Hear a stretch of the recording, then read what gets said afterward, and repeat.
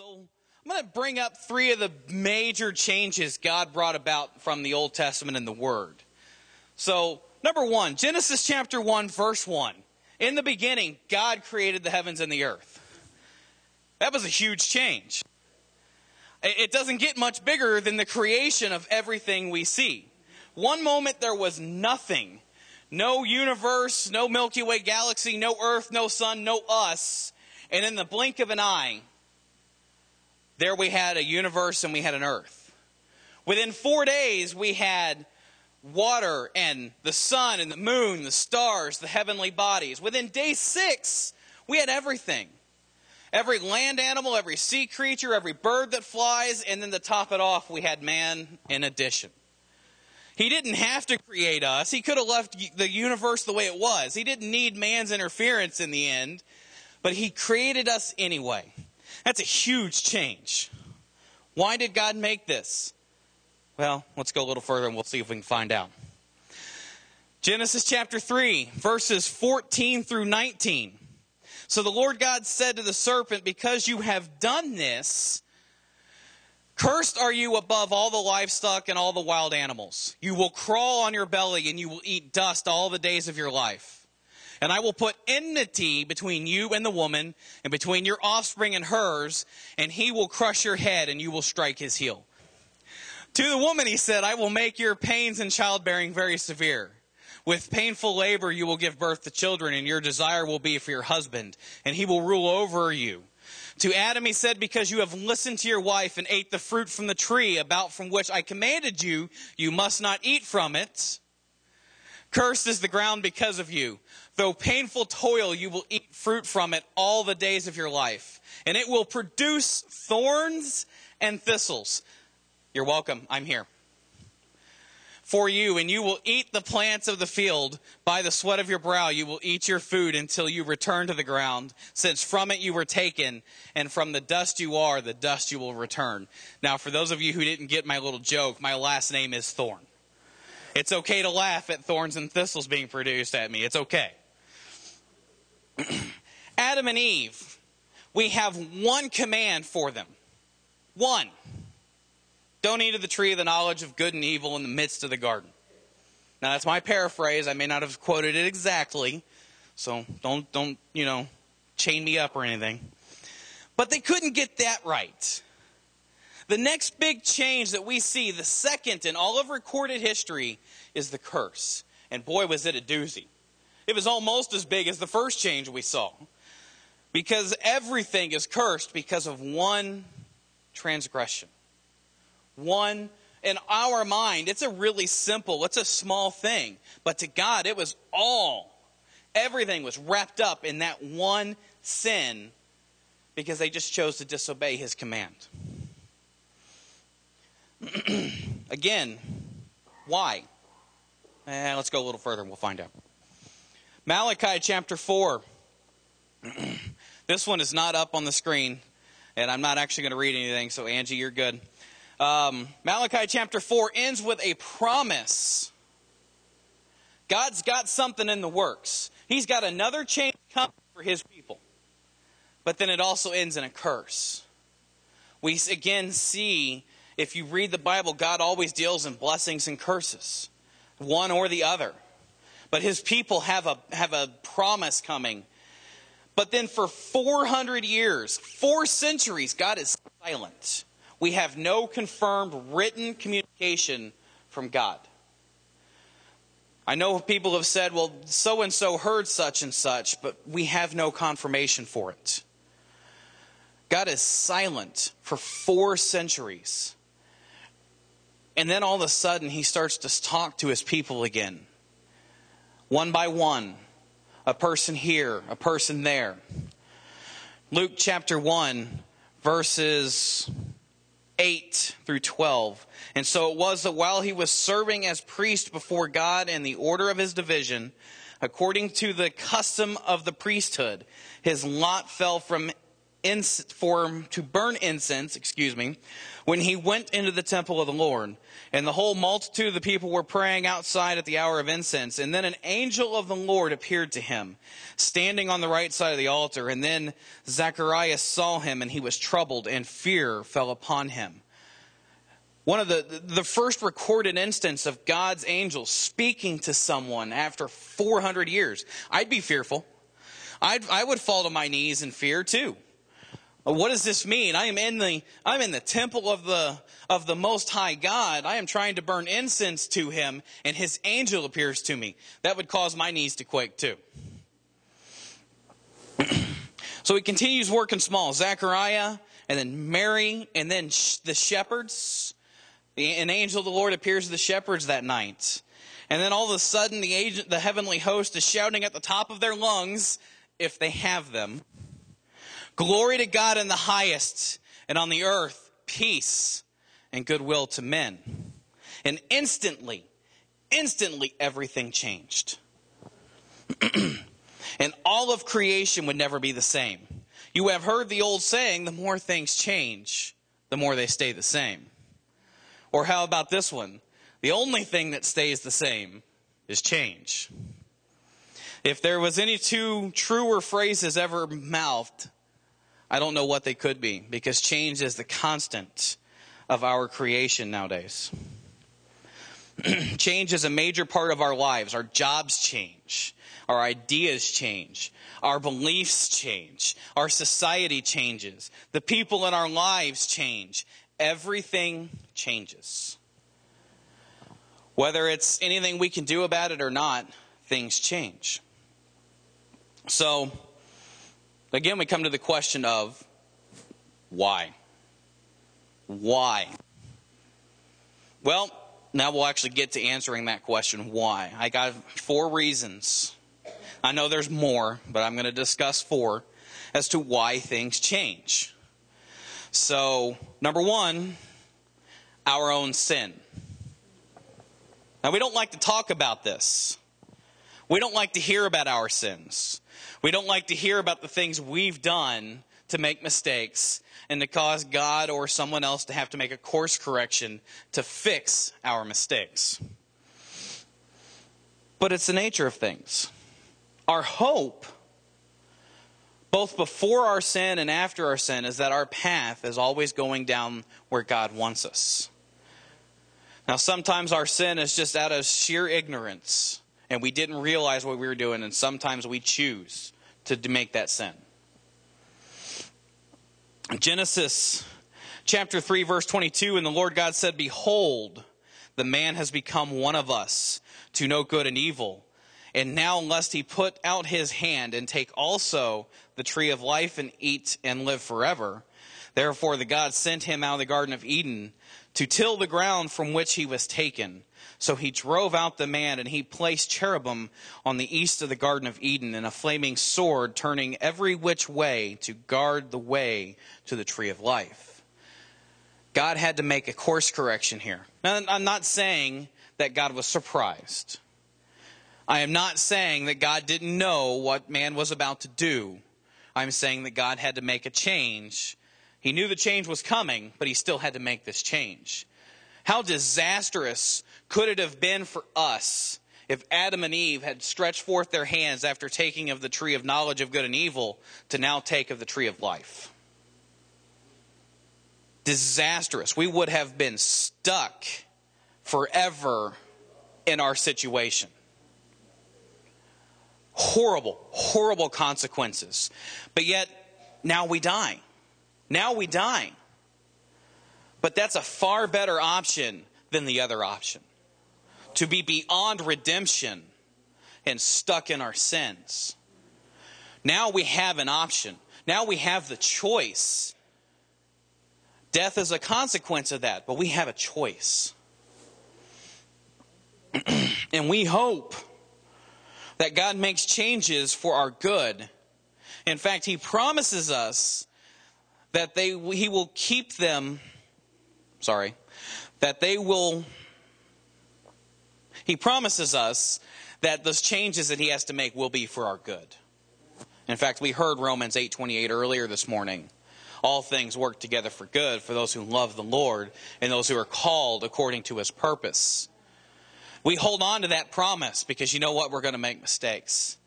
Man, it'd be nice if the human condition didn't warrant and didn't really necessitate us making those mistakes. But unfortunately, in our current status, we can't live life without making mistakes. So we have to hope. Number 2, the sin of others makes changes in our lives. Sometimes the changes that others cause are almost more drastic than the changes that we make. Or is it just that the changes that we make are easier to accommodate for than the changes others are? I mean, it's easier for me to say, you know what, I messed up, I can fix it. Or I can let it be fixed. But if someone else, their sin is what is causing me to have to do something, now I'm like, no, I don't want to have to do this. And that's my pride rising up saying, no, I don't want to have to make the correction for their mistake. But it's a part of life. Genesis. I love the book of Genesis, by the way. Genesis chapter 19, verses 16 and 17. And while he lingered, talking about Lot here, before the destruction of Sodom and Gomorrah, the men took the hold of his hand and his wife's hand and the hands of his 2 daughters. And the Lord being merciful to him, and they brought him out, set him outside the city. So it came to pass that when they brought them outside, that he said, escape for your life. Do not look behind. Do not look back. Lot was not at fault for what was about to happen. So God removed Lot from the situation. That was a pretty drastic change in Lot's life, don't you think? He went from a home in a city, in a well-established city, to living in the mountains. But it wasn't just Lot's life that was changed, but the people in the small village. As you keep reading, Lot's like, I can't make it to the mountains. Send me to that little town. And God relents in destroying that town because that's where Lot goes. So because of other people's actions, other people's lives are changed. Chain reaction as we go in life.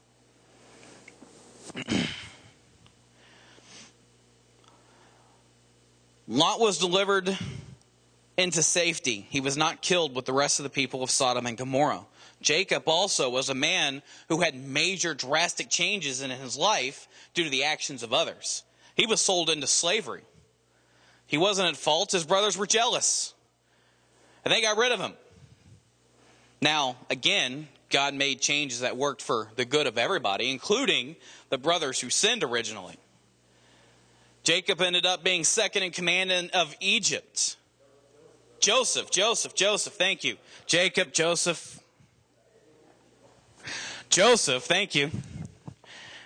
Argument could be made for Jacob getting some pretty good stuff too. But anyway, Joseph.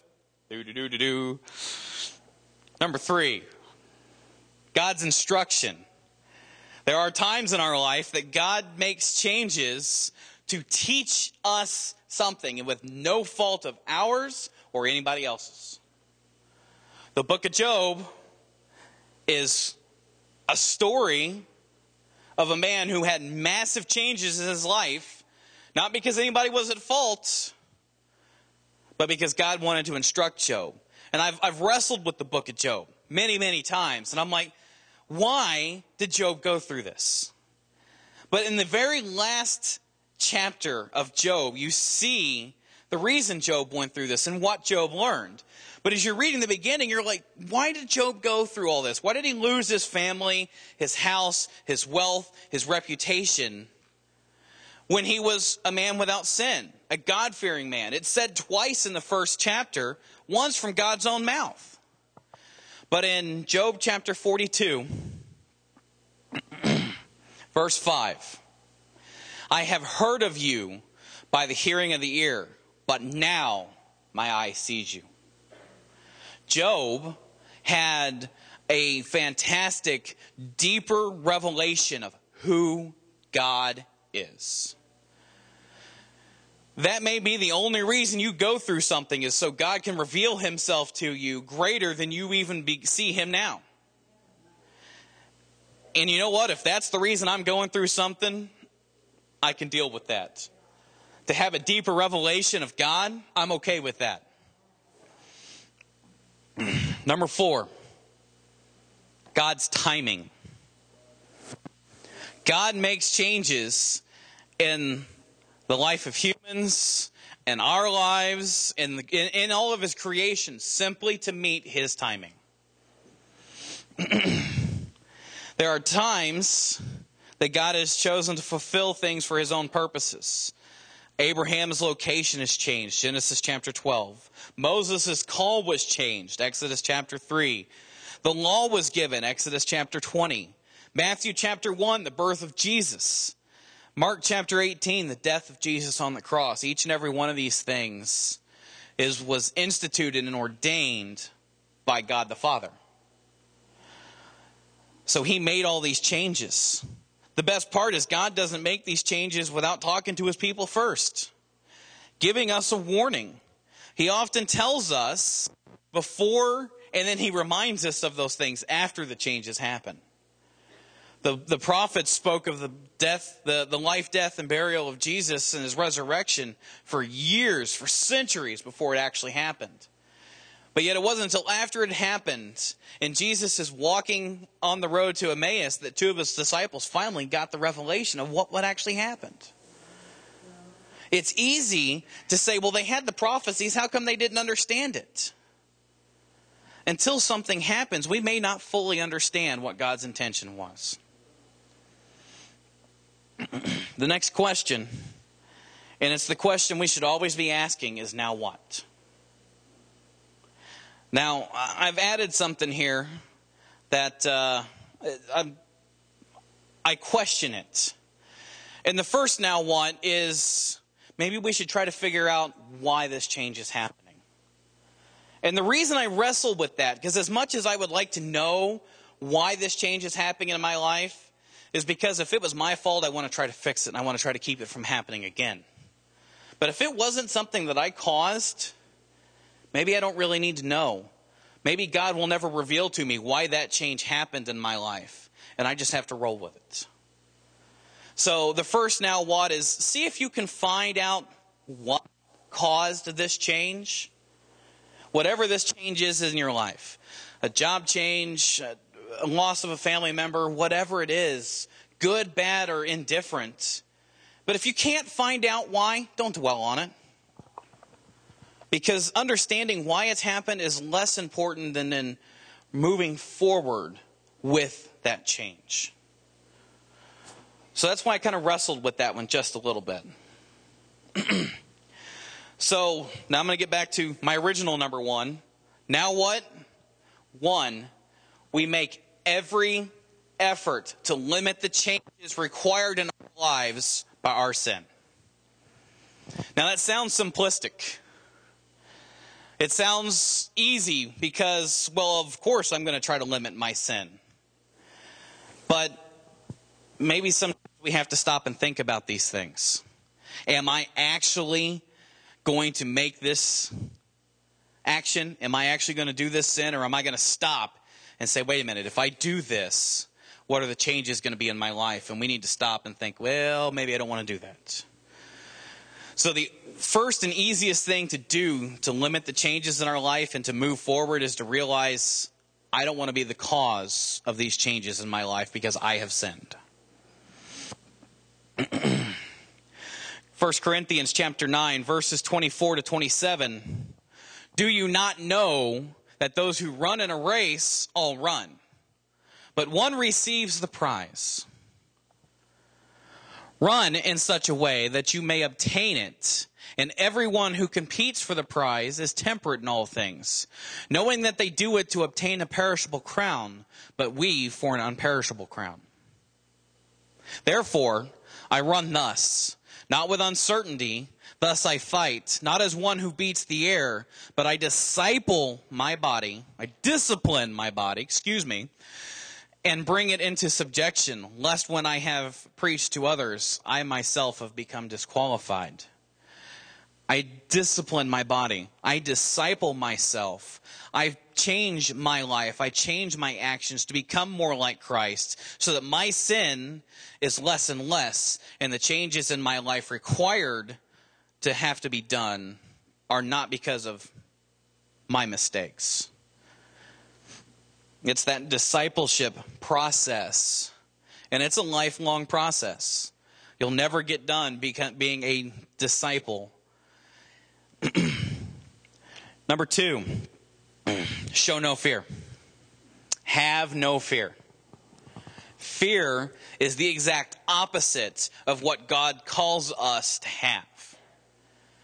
Fear is the exact opposite of faith. By faith, we say these changes are coming, whether I like it or not, but I'm going to step into it. And I'm going to walk through it. And I'm going to believe in the God who's causing these changes, that He's got my best interest at heart. Fear is going to keep me from stepping out into that faith. The change is going to come. You can either step into it in faith, or you can try to hide from it in fear. Step into it in faith.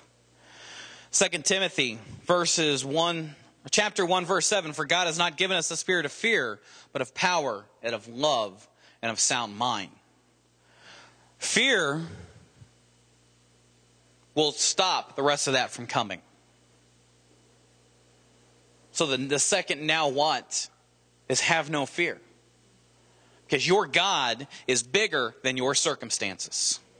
Your God is bigger than the trouble you're going through. Your God is strong enough to break those chains in your life. Even if those chains are put there by your own choices, your God is still bigger than those chains.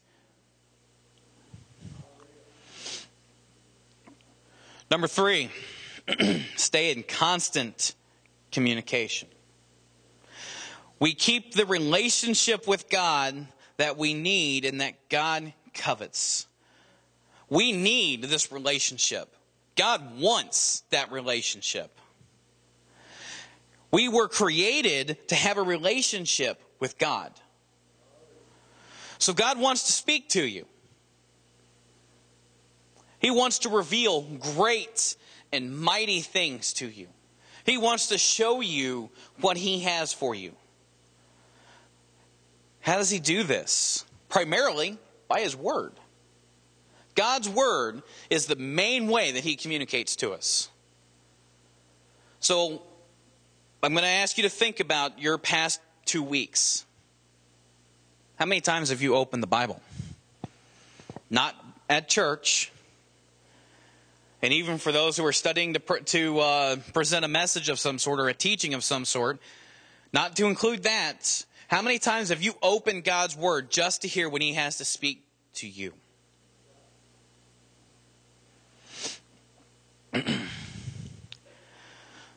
You can go through life wondering what God's plans are for you, or you can turn to His Word and He can reveal it. John chapter 1 verse 1, in the beginning was the Word, and the Word was with God, and the Word was God. So if you're thinking, I can't really talk to God through His Word, yes you can, because God is the Word. Jesus is the Word, and He is God. John tells us that to know the Word better is to know Jesus better. And over time, we become more like Jesus, and His will become our will.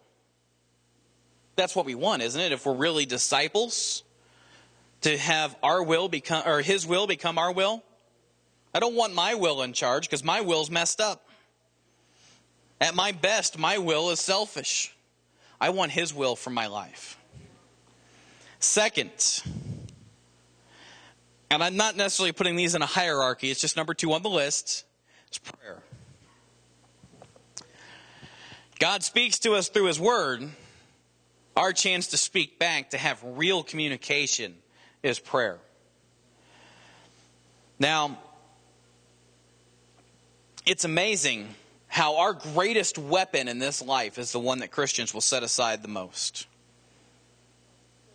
How many times have you had a financial crisis or a health crisis, and you've gone every avenue except to prayer, and then you finally get down to prayer, and you're like, well, I guess I need to pray. Versus the first thing out of your mouth saying, hey, why don't we pray about this and see where God reveals us to go next? Why don't we talk to God? Why don't I pull my brothers and sisters together to lay hands on me and to pray for me instead of going to see the doctor or going to see the financial counselor or going to see a mental counselor or Sister Jody because I'm having problems. Now those things are all great. I'm not saying don't do that. I'm saying turn to prayer first.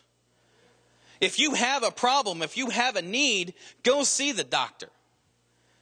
Go see the financial counselor if you have trouble controlling your finances.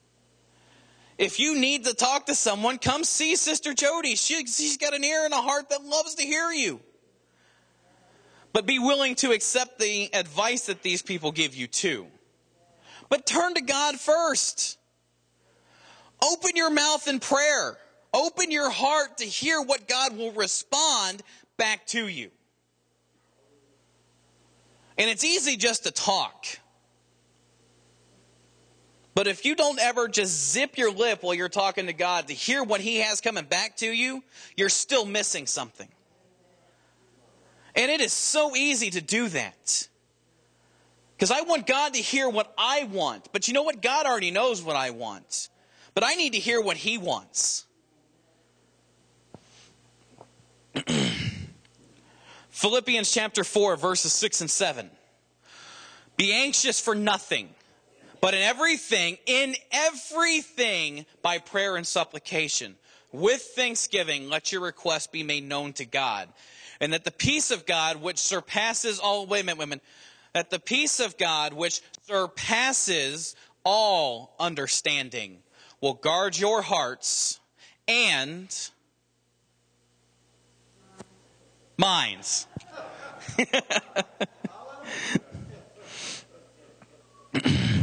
Lovely. In Jesus Christ. Wow. Don't worry. Worry is about fear again. Don't fear. Don't worry. But take everything to God. God wants to hear so much from you that He will turn His ear to you and lean in when you begin to pray. Psalms chapter 116 verses 1 and 2. I love the Lord because He has heard my appeal for mercy. Because He has turned His ear to me, and I will call out to Him as long as I live.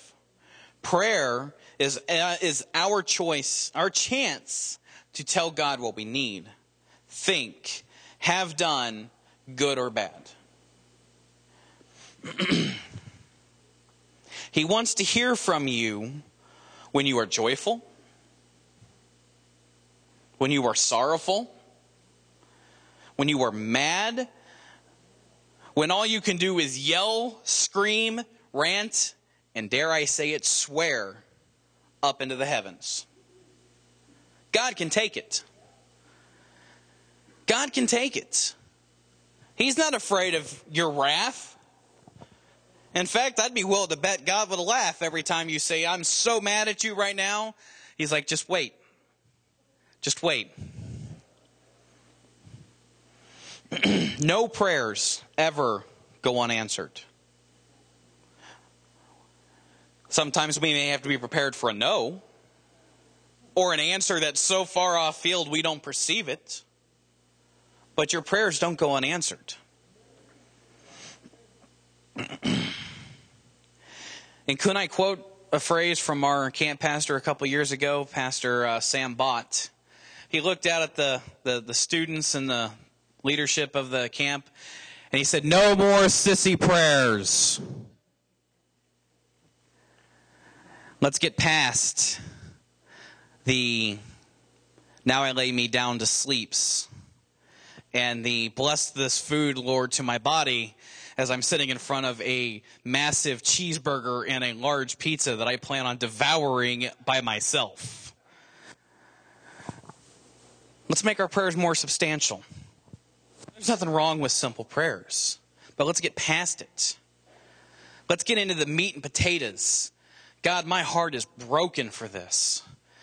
God, my heart is joyful because of what you've done for me. Let's move past the simple things. Number 4, serve your church. Serve your church. Don't just attend. No matter the change that is happening in your life or the life of the church, it's easier when the people walk in unity, getting behind the vision given by God to the pastor and the leadership of the house. Every transition is easier if we're all moving in one accord. And not just in word, but in deed. To say, I'm with you is one thing, but to lock arms and to move in that direction is completely different. Talk about an army rising up. If the church would ever rise up and walk completely in unity, that's an army. That's an army that the enemy quivers even thinking about.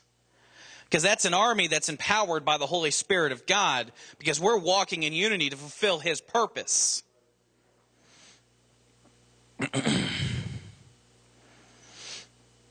Even in a relatively small church, and yes, I would include us in the relatively small churches, because we've got a lot of bigger churches around us. It takes a lot of volunteers to keep things going. It takes a lot of volunteers. I did a quick count the other day, and I came up with at least 30 volunteers needed right now to improve the operation of this church, to make things work in a more fluid and exact way, so that we're doing what God wants us to do. And we're a small church. Not sure if you want to do something for long term? Fine. Talk to the leadership. Say, hey, you know what? I want to volunteer for 3 months. See if it works out for you. Go from there. You're afraid to get locked down for something long term? Cool. We can work with that. 3 months, 6 months, you want to go a year? Cool. As both youth pastor and a member of the sound team, I can tell you both ministries need volunteers. Both ministries need people. I can tell you the van ministry needs people. They need people to be consistent. Well, if you volunteer to do something, show up. If you say you're going to be there, be there. If you've got an idea for something that's not being done in this church and it involves another ministry, go to that ministry leader and say, look, I would like to do such and such. One of two things will probably happen. One, that leader will say, you know what, now's not the right time, but I love the idea. Let's see if we can't plan it out, develop it, and then it's ready when God says, do it. Or two, they may fall to their knees in tears saying, I wish I could do that right now. I would love to have you do that. One of those two things will happen. More than likely. If you do volunteer, and this goes to the leadership who are running a ministry too, don't backtalk.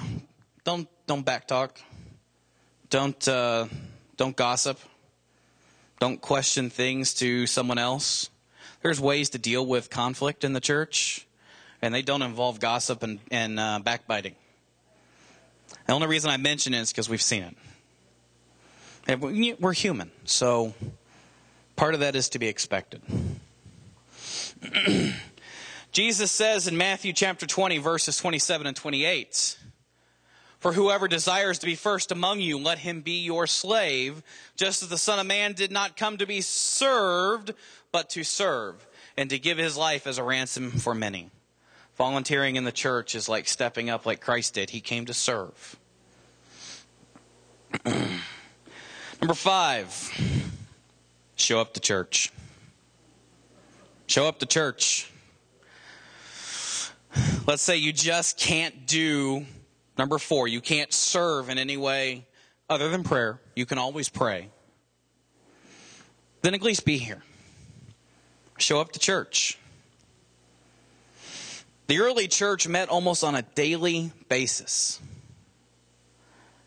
A daily basis. Our 3 to 4 hours a week seem minuscule in comparison to that. We got 2 hours on Sunday, 10 to noon.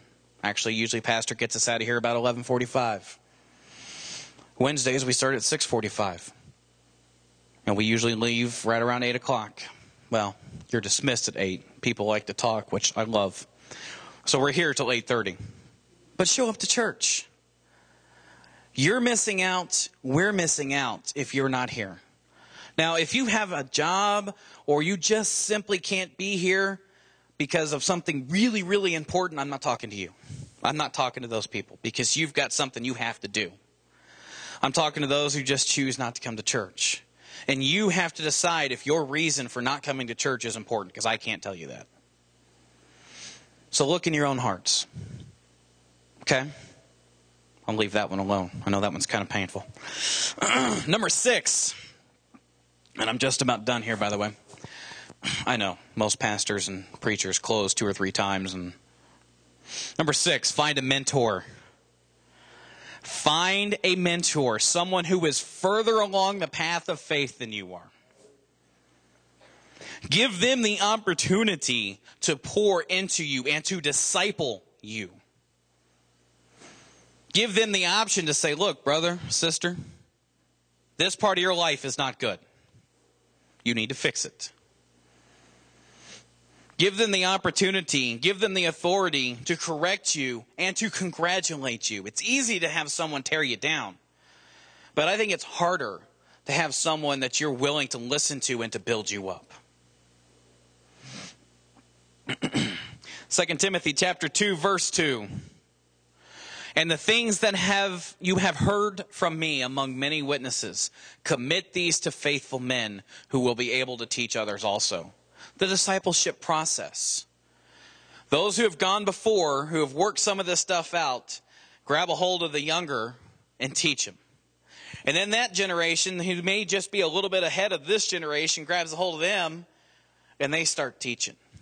You don't have to be perfect. You don't have to have all the answers to teach. You can just grab someone who's a little behind you and who is willing to accept your instruction. And you don't have to look for someone who knows everything. Just find someone who's a little further ahead of you. Grab a hold of them and say, look, I need your instruction. I need your knowledge. And then be willing to listen to them.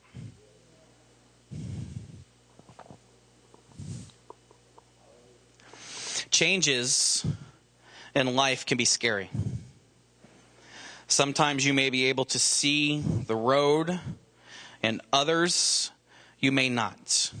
The key is to keep a hold of the hand of Christ and the body of Christ. If you try to go it alone, you're going to find yourself broken and your resistance gone. I'm a Trekkie. Love Star Trek. And the Borg, if you know Star Trek, their key phrase is resistance is futile. If you try to go it alone, it's like coming against the Borg, and its resistance is futile because the enemy's going to wear you down. Ephesians chapter 6, verses 10 through 13. Finally, my brethren, be strong in the Lord and the power of his might. Put on the whole armor of God, that you may be able to stand against the wiles of the devil. For we do not wrestle against flesh and blood, but against principalities, against powers, against the rulers of the darkness of this age, against spiritual hosts of wickedness in the heavenly places. Therefore take up the whole armor, that you may be able to withstand in the evil day, and having done all, to stand.